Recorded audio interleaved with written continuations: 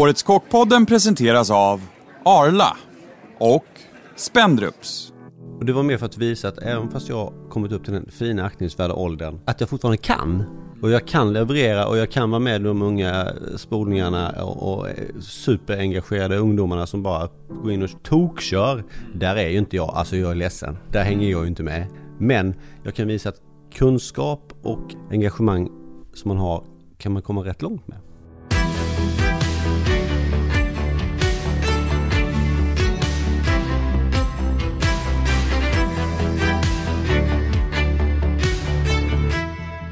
Hej och välkommen till Årets Kockpodden med Thea Malmegård och Stefan Ekengren. Vi sitter i en väldigt speciell plats här i Malmö, Slottsparken, på mat och vin här i Slottsparken med en riktig tävlingsräv och restaurangprofil här i Malmö också, Peter J Skogsström. Ja, detta är ju en lite speciell plats kan man väl säga. Vi är ju mitt i centrala Malmö och sitter liksom på en halvudde.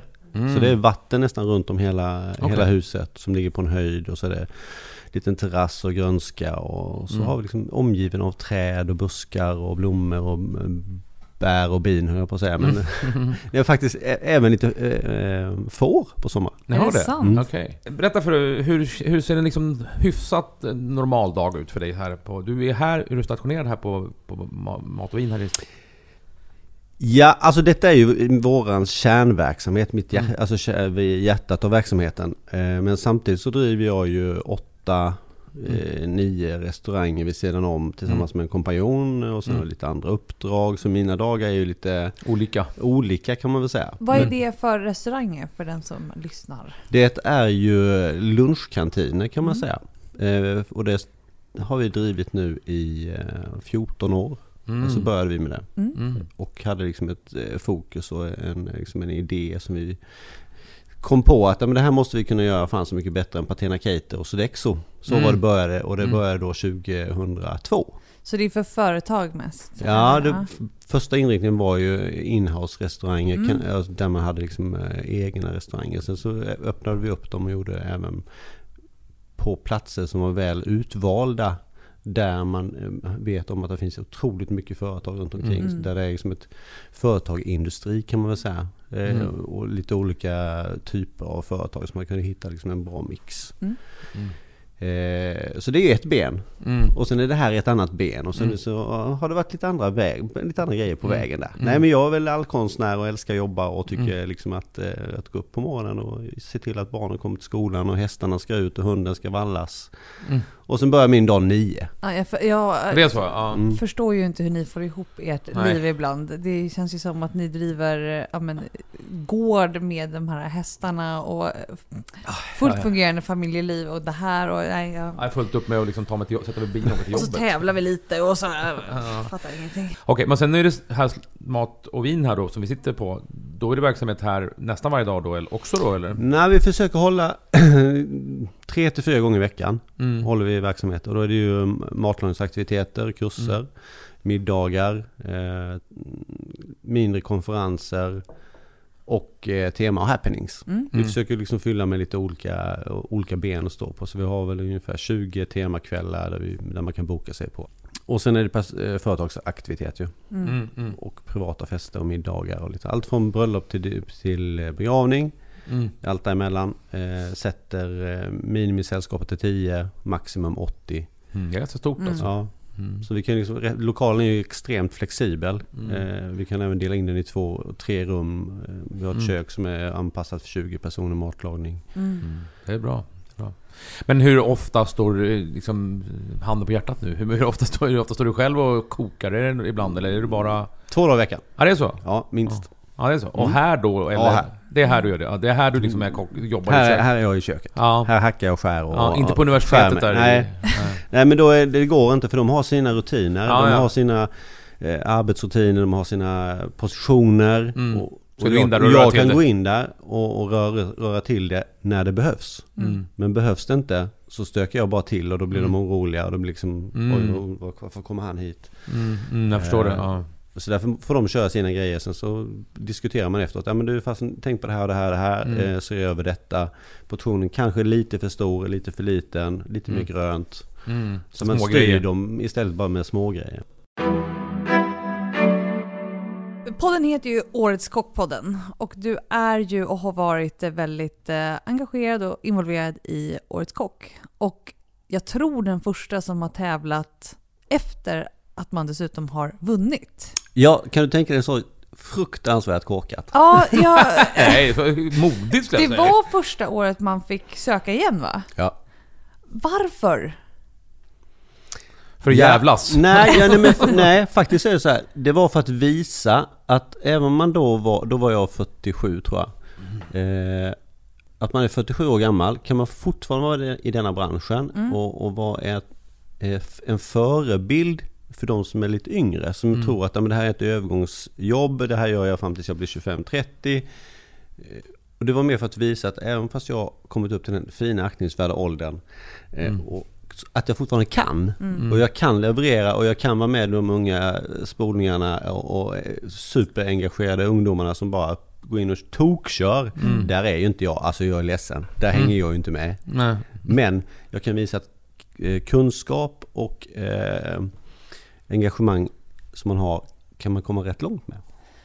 Vad var den största skillnaden att tävla då, jag säger nu, men du förstår jag menar, den första och den senaste gången? Senaste gången var ju lite mer lattjo. Alltså jag gjorde det på rutin. Det blir ju rutin, alltså visa att den här rutinen kommer jag jävligt långt med. Och min kompetens och kunskap kan jag komma långt med. Men jag visste redan om innan, jag kan inte vinna. Det var ju som inte det som var målet. Utan målet var att ta mig till final och visa att men det här det funkar. Men du var ju ändå fokuserad, var det ju. Jag var ju på plats. Ja, absolut. Du körde ju liksom. Det gjorde du ju. Ja, och fram till den, jag hade jätteroligt. Verkligen superkul. Men där och då så vet jag ju också om att jag är inte där de andra är. Jag står inte och kör service 6 dagar i veckan. Jag är inte den nörden. Nej. Jag är inte där. Nej. Driva svensk gastronomi framåt på det viset. Men jag kan liksom visa att det drivet man har och den kunskapen har jag fått genom svensk gastronomi och genom tävling och genom kollegor och genom liksom allting. Det var ju Ludvig Körnemo som vann. Jag var ju inte där han var. Och det skulle jag aldrig kunna vara. Jag kanske hade gått in för detta i 1,5 år i förväg och verkligen liksom nu släppt allt annat åt sidan. För när du väl kommer dit så behöver du ha de här och framförallt jobba med de andra detaljerna och jobba med de personerna. Och det gjorde ju inte jag. Jag stod här för fan och latchade. Och tyckte liksom att ja, men det var väl kul. Du hade inte ett team på 6 personer som testade? Nej. När du vann då, för då, det var ju då, vilket år vann du? 06. Då var du ju taggad, då var det ju en annan grej. Då var det ju liksom djuret liksom. Ja, och den träningen man la ner innan, det går ju inte, alltså finns ju inte. Nej. Alltså jag har ju inte den tiden. Jag var ju glad att jag hann träna 4 gånger innan. Och då körde man ju kanske 2-3 dagar i veckan under en väldigt lång period. Och labbade och testade och labbade och testade och då hade du inte det här, va? Jo, du hade det här då, okej. Fast då låg det i vinter istället. Ja, just det. Och det var en helt annan... Det var en annan Peter. Ja, men det var det. Alltså, då fanns det ett annat driv. Då var jag precis klar med kocklandslaget 04. Och sen var det ju fortfarande... Det var ju bara ett fokus. Vinna. Fanns inget annat. Nej, men det fanns inget annat. Nej. Och det hade jag sagt... Det sa jag redan när Fredrik Eriksson vann. Jag tror han vann 98. Det här sa jag till mina polare hemma i Bor. Liksom, när jag satt i soffan och sa att det ska jag vinna. Så fokuset var ju liksom... jättetydligt. Hur var det när du vann det där då? Hur var det liksom, minns du? Ja, men jag kan ju minnas det som igår liksom. Alltså verkligen. Alltså festen i Göteborg, det var ju på Universium där. Lite mindre, men det var liksom otroligt intimt och det var prisutdelningen var ju magisk, för då var ju då Peter Johansson och jag stod på scen och var antingen 1 eller 2. Och vinnare är Peter Det finns några sådana där... Tom också. Ja, exakt. Tommy och Peter J. Ja, den är... Okej, men året efteråt då, det var det liksom, släppte du allt då eller jobbar du vidare här med dina företag? Nej, alltså då hade vi ju inte startat Smarta kök. Utan då hade vi bara mat och vin. Och så hade vi Skogsström kök och butik som Marie hade hand om och drev. Men jag hade ju 250 resdagar. Det året? Det året, 150 resdagar året efter. Så jag bara åkte hem och bytte lådor. Åkte hem till Malmö, tog ett nytt tåg, ett nytt flyg, vidare till nästa ställe. Och det var ju fantastiskt. Men det också lade ju grunden till mycket av det företaget jag har idag. Och så handlar det om att värna om de kontakterna och de redskapen man fick på vägen för att kunna liksom göra ett bra företag. Det hade jag ju som fokus då. Liksom jag ska bygga upp ett bra företag. Jag ska bygga upp en bra verksamhet. Du känns verkligen som en riktig entreprenör. Ja, men det har ju nog, det blir ju också en tävling. Ja. Om man då gillar tävling. Om nu livet är en tävling. Och det är det ju inte alltid. Men jag tror att man måste sätta mål och sätta liksom någonting för att kunna komma vidare. För att inte hamna liksom i tristess och liksom, ja men nu kör vi på med det här. Vi har haft det här i 10 år. Nu känner ju både jag och Maria att nu är det liksom, vad gör vi? Med utmärkta råvaror från Sverige kan du laga all världens mat, både på restaurangen och hemma. Fråga efter svenskt och titta efter märket Från Sverige när du köper mat och dryck. Vi på Menigo tror på måltidens goda kraft. Den ska vara bra, ha rätt råvaror, som är hållbara och som smakar bra. Tillsammans skapar vi goda matupplevelser i både med- och motgång. Länge lever måltiden. Men hur börjar allt? Du är uppvuxen här i Malmö? Nej. Nej. Nej, var du är uppvuxen i? I Småland. Småland, du är också Småland, ja. Ja. Du vet, alla vägar bär till Småland. Ja, var då någonstans Småland? I en liten by som heter Bår, som ligger precis utanför Värnamo. Där är jag uppvuxen och gick i skolan fram tills jag då slutade 9:an. Och så fanns det ju inte så mycket livsmedelstekniska linjer. Nej. Utan de fanns, man kunde välja mellan Jönköping och Ryssby. Och bägge två var internatskolor. Så det blev internat. Du flyttade hemifrån då liksom? Jag flyttade hemifrån när jag var 16. Till den här lilla byn, ännu mindre byn Ryssby, mitt i skogarna utanför Växjö. Okay, ja. För mina föräldrar tyckte att Jönköping, nej, det var för stor stad. Där ska du inte välja den här lilla hålan. Du tyckte bara, nej, men jag tyckte det var fint i Ryssby, för där fanns närheten till skog och fiske och jakt och allting. Så jag liksom kunde fortfarande göra mina fritidsintressen. Så gick du där då? 2 år. Och sen blev det direkt efter skolavslutningen, samma dag som skolan slutade, så tog jag mitt körkort. Det var helt fantastiskt. Jag körde upp på morgonen, åkte till skolan, åkte hem. Och sen dagen efter så åkte jag till Gotland och jobbade. Så var det lite Gotlandstur och sen lite fjällentur och sen lite lumpen och så jobbade på Toftaholms herrgårdshotell en liten period. Det är Småland också. Ja, också Småland.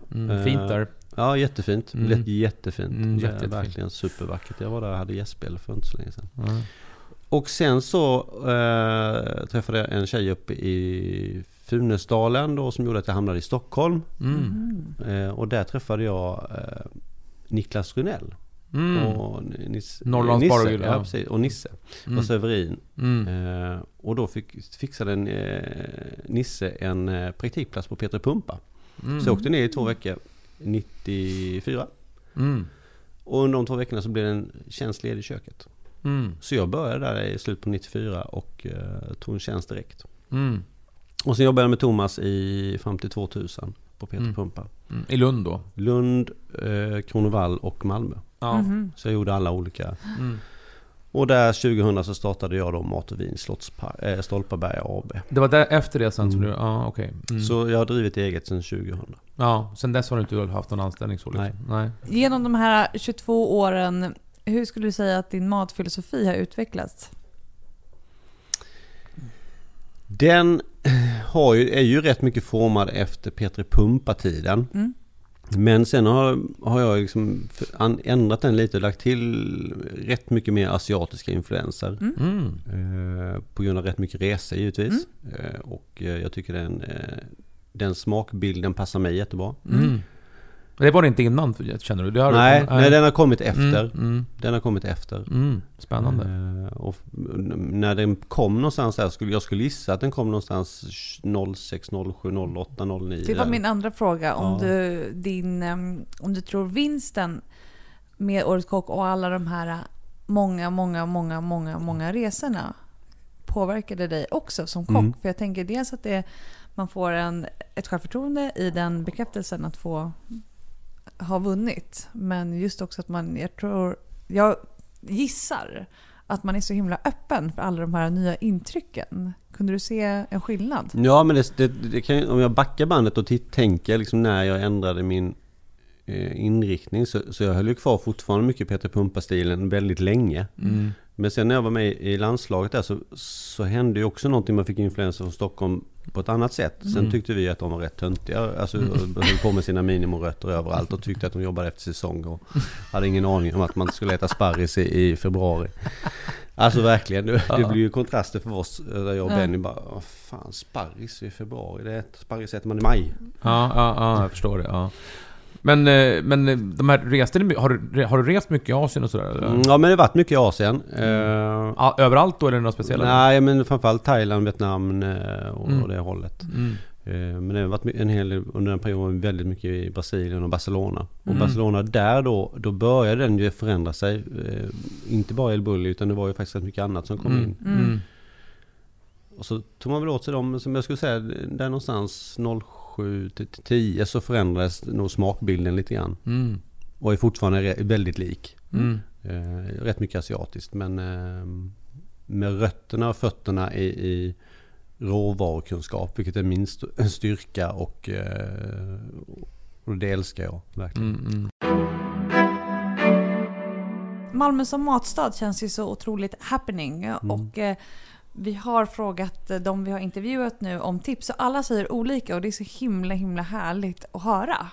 Så vad äter vi liksom den godaste streetfooden? Vad får vi inte missa nu när vi är i Malmö? Ja, men alltså falafel är ju Malmös, det är liksom hjärtat av Malmö. Det har vi förstått. Ja, det är mycket falafel. Men det kan ju också vara en bra falafel och en dålig falafel. Det ska man inte glömma. Alltså det skiljer ju sig jättemycket. Eller en shawarma med kyckling. Alltså det är liksom, det är klart, det får man ha minst varannan vecka, måste man ha det. Det är så? Ja, men det måste man ha varannan vecka. Ja. Och det är till och med så att man kan till och med svänga förbi efter jobbet någon gång bara, jag kör omvägen. Alltså jag ryser av välbehag. Så jävla härligt. Men hur gillar du din falafel? Det här är ju också lite spännande. Jag har inte frågat alla det, men vill du ha den i bröd eller hur äter du? Vill du bara nej, rulle. Det är rulle. Finns inte annat. Nej, det är så. Okay. Nej. Och alltså, båda såserna? Båda såserna. Ja. Ibland kan jag hoppa vitlök. Fan, vi måste ju ta den här Värnhems. Ja. Hinner vi det? Det hinner ta bilen dit, där kör man bara förbi. Så gör man en fuling och så kör man runt. Ja. När du har varit ute och rest och liksom bara varit borta och så här, och liksom kommer hem och liksom, finns det någon så här rätt eller mat som du verkligen så här bara längtar efter och bara måste ha? Är det någonting som Marie gör eller som du själv gör och så här, som du bara vill ha när du varit borta lite längre då så där? Kanske varit i Asien och rest och så där. Är det någonting som du längtar efter? Nej, men alltså spagetti och köttfärssås. Ja, det är bra svar. Det tar mig fan alltså. Ingen som har svarat det hittills. Men det är ju... Jag bara väntar på det. Ja. Och det gör vi alltid. Alltså gör vi köttfärssås, det är 2 kilo och så gör man en batch och så fryser man in det och så vet man, det kan man alltid ha. Och sen när man gör lasagne eller man gör bolognese eller bara med köttfärssås. Ja, det skulle jag säga att jag också längtar efter. Ja. Jag har också det hela. Ja, men jag håller med, men jag har ju också precis lärt mig hacket om att alltid laga för mycket mat och frysa. Ja. Och just en sån grej tycker jag, det är alltid bra att ha hemma i frysen. Alltid. Och det finns alltid hemma i frysen. Och då äter ni det liksom när det är liksom Ja, men det är rätt nice. Det värsta med det är att man alltid äter så in i helvete mycket. Och så blir man så jävla tung i magen. Och så är man alltid sugen på en tugga till fast man tar en portion till. Och sen så lägger man och jäser i. Men det är rätt nice. Det är nice. Yes. Okej Peter, du är i mataffären. Du går med din lilla korg. Blir så sjukt sugen på det här i hyllan som du liksom gömmer längst ner i korgen, täcker med en tidning och går vidare. Skämsmaten. Vad har vi där då? Det ska nog vara en Marabou chokladkaka möjligtvis. Det är så? Ja. Känns den skämmig eller? Nej, men det är nog den som jag handlar faktiskt. Jag är rätt duktig på. Pizzakittet är nog faktiskt det som jag... Ja, den är bra. Ja, den är nog faktiskt det. Jag visste att du skulle krypa fram någonting. Ja, den är nog den som är skämmig. Ja, det är ja, faktiskt. Du gör också det alltså? Ja, men det händer ju. Ja, det är en sån räddningsplanka till barnen hemma. Så. Kan ni fixa en pizza? Ja, men det är perfekt. Det är så jävla bra skämsmat faktiskt. Men jag måste tillbaka till Marabou. Vi ska inte prata för mycket om det. Men alltså Marabou har ju återigen, det har ju liksom det är någon liten plats i hjärtat. Alltså Valrhona och alla de här tjusiga i all ära. Men Marabou smakar ju liksom... Hemma. Ja. Ja, det är lite sött och det är lite... jag tar en sån med schweizernöt idag. Ja, den är fin. Schweizernöt är det bästa. Jag gillar inte den nu ska vi prata om Marabou. Jag gillar inte det. Ska man väl offra sig för en Marabou, då gillar jag inte den mjölkchoklad. Jag tycker den är helt värdelös. Nej, den är underbar. Nej, tycker du om den? Ja. Nej, men det ska vara med schweizernöten eller kan också fungera med hallonlakrits. Om man är, Men mjölk, du tar mjölkchoklad alltså? Absolut. Och sen då kan vi gå på nästa. Jag har ju hört om det sjukaste fenomenet, folk som har det i kylen som drar bräcke. Nej, det går inte. Nej, exakt. Nej. Ja, men då är det finns fler som... Ja. Det fastnar ju bara som en hinna. Ja, nej, då blir det verkligen tydligt att det är dålig kvalitet på det. Ja, nej, bra. Ja, för fasen. Går bra. Ja. Men du, har du något sådär, nu pratar vi maten så här, har du något sådär matminne som är så här när du liksom du känner så här, fan det här något tillfälle, det behöver inte vara en restaurangbesök, kan vara vad som helst, när du känner att det här var en game changer liksom, att det här var en måltid som var bara wow, nu förändrar mitt tänk här liksom. Har du något sånt? Nej, inte så, alltså inte förändra tänket, men just sådana grejer som poppar upp, som man kan poppa upp kontinuerligt så här, just det. Vi gjorde en sjukt häftig matsafari i Saigon. Där vi hade en guide med oss en hel dag och körde runt och testade sjukt mycket roliga grejer. Fantastiskt. Och på tal om att vara mätt, fan. Fanns det något som du verkligen så här, det här kommer jag aldrig glömma, den här smaken eller? Satt en dam och grillade sådana här rispapper på en öppen eld. Bara det. Och så grillade hon dem och så la hon på torkade räkor, massa olika såser och sallader och koriander, salladslök, och sen så vek hon ihop dem och så fick man det som en bite. Det sitter fortfarande kvar. Den kan jag komma tillbaka till liksom rätt ofta i tankarna. Just det, den där måste jag göra igen. Och det bara smalt till. Ja, och det bara... Ja, fan vad härligt. Chips med goda grejer i. Det gillar man ju. Ja. Men vietnamesiska är, det har inte där, jag har ju ätit lite thaimat sådär, alltså det och japanskt alltså inte, men vietnamesiskt är lite särskilt då, det är lite ganska. Det är inte så spicy som i Thailand. Ja, det är inte det. Nej. Det är mer smaker faktiskt. Ja, men det är lite mer fräschör tycker jag. Så det är lite skillnad på den grejen med Vietnam då, så att det är lite, det är inte lika. Det skulle jag rekommendera faktiskt. Alla dagar i veckan. Är det liksom favoriten om du skulle välja av Vietnam? Ja, faktiskt. Fortfarande. Ja. Vad tror du om framtiden? Ja, den där frågan är ju rätt speciell. För jag tror att det blivit en ny spelplan. Framförallt när man tittar på olika sätt att driva restauranger och hotell. Jag tror att det är lättare att hitta liksom ett ställe som du har, Stefan, som driver för privatpersoner. Och du också till, där man liksom har liksom en restaurang som är halvstor eller hellre mindre, för då kan du få jobba, då kan du fylla den hela tiden. Men det kräver också ett engagemang från dig själv på ett annat sätt. Att du måste vara där kanske 5 dagar i veckan. Och där är inte jag. Nej. På det sättet vill jag inte driva restaurang. Nej. Jag vill driva restaurang på ett sätt som gör att jag får en möjlighet att göra andra grejer. Och sen de andra grejerna, det är det som du pratar om framtiden. Alltså vad är det? Jag hade absolut velat driva ett hotell. Okay. Och det är liksom mitt nästa goal. Finns det en liten tanke om det? Absolut. Det har funnits länge. Sen jag jobbade på Kronovall och skötte hotellet där. Så hotell är häftigt och jag kan se helheten, och jag kan se liksom från morgon till kväll till utcheckning till liksom frukosten, och så man får med hela bilden i hela resan kring ett hotell.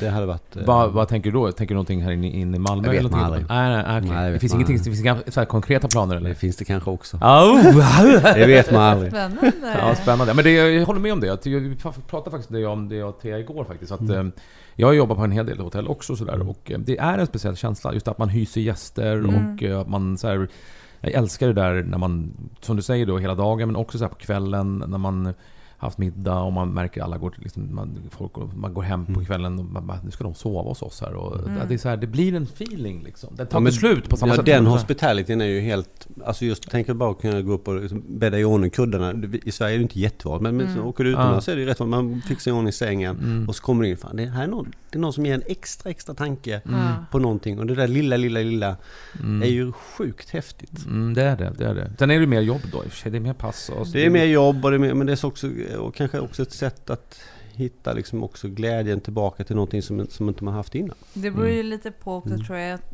ju mindre ställe desto mer engagemang krävs det från dig. Och då är det ju snarare, dina arbetsdagar kanske blir lite längre och lite mer utdragna, men det är ju en livsstil i sådana fall som du tar igen.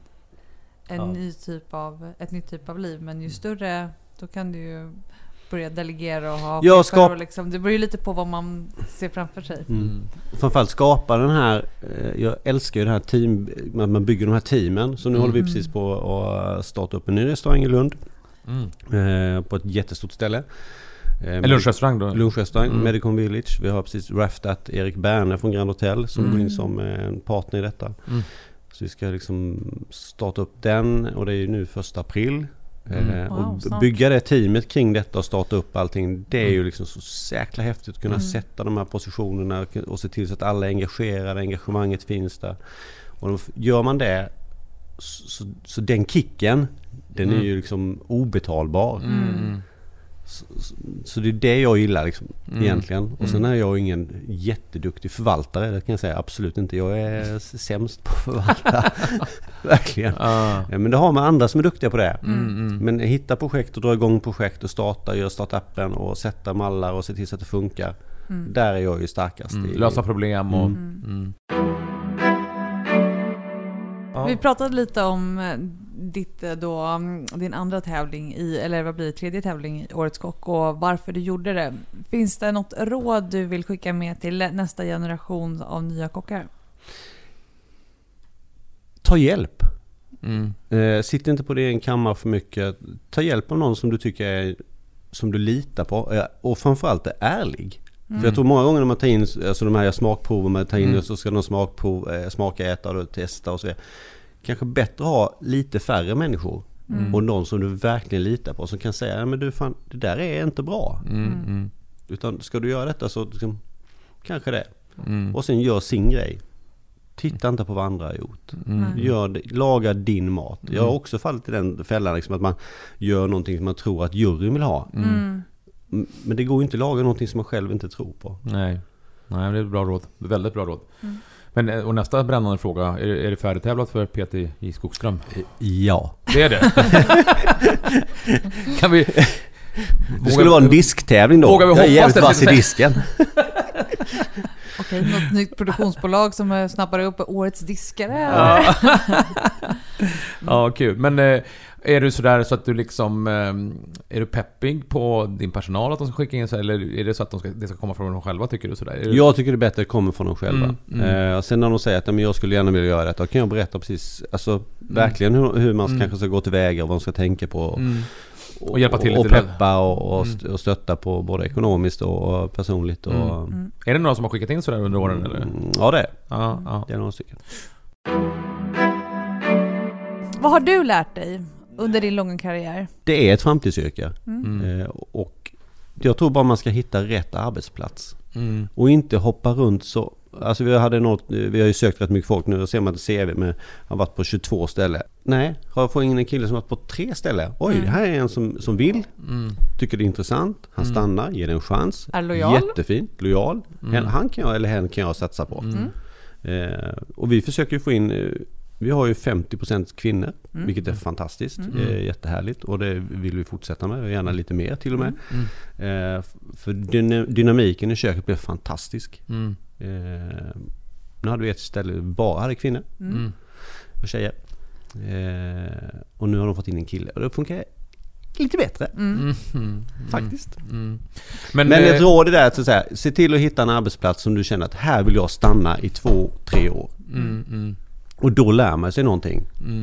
Och sen kan man gå vidare. Man kan ju provjobba och sådär och se hur det är. Det kan man ju göra, att man provjobbar. Absolut. Och känner så här, men för att då hitta den här bra arbetsplatsen som du säger. För att det är också svårt att en provjobba och tacka nej kanske. För oftast är ju provjobb så här, tror man ju att det är för krogen då liksom, eller restaurangen. Nej, det är lika mycket för den anställda att se liksom, att är det här någonting för mig liksom? Så känner man bara, nej, det är inte för mig. Ja, men perfekt. Eller krogen också givetvis då, men det är ju precis som du säger, det här att man ska hitta ett väldigt bra ställe och stanna lite längre liksom.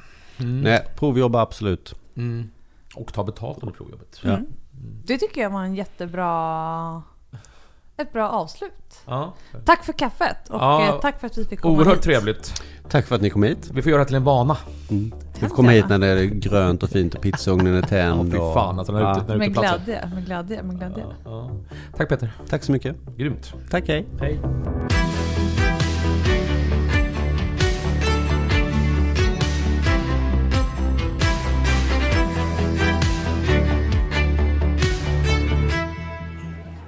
Årets Kockpodden presenterades av Arla och Spendrups.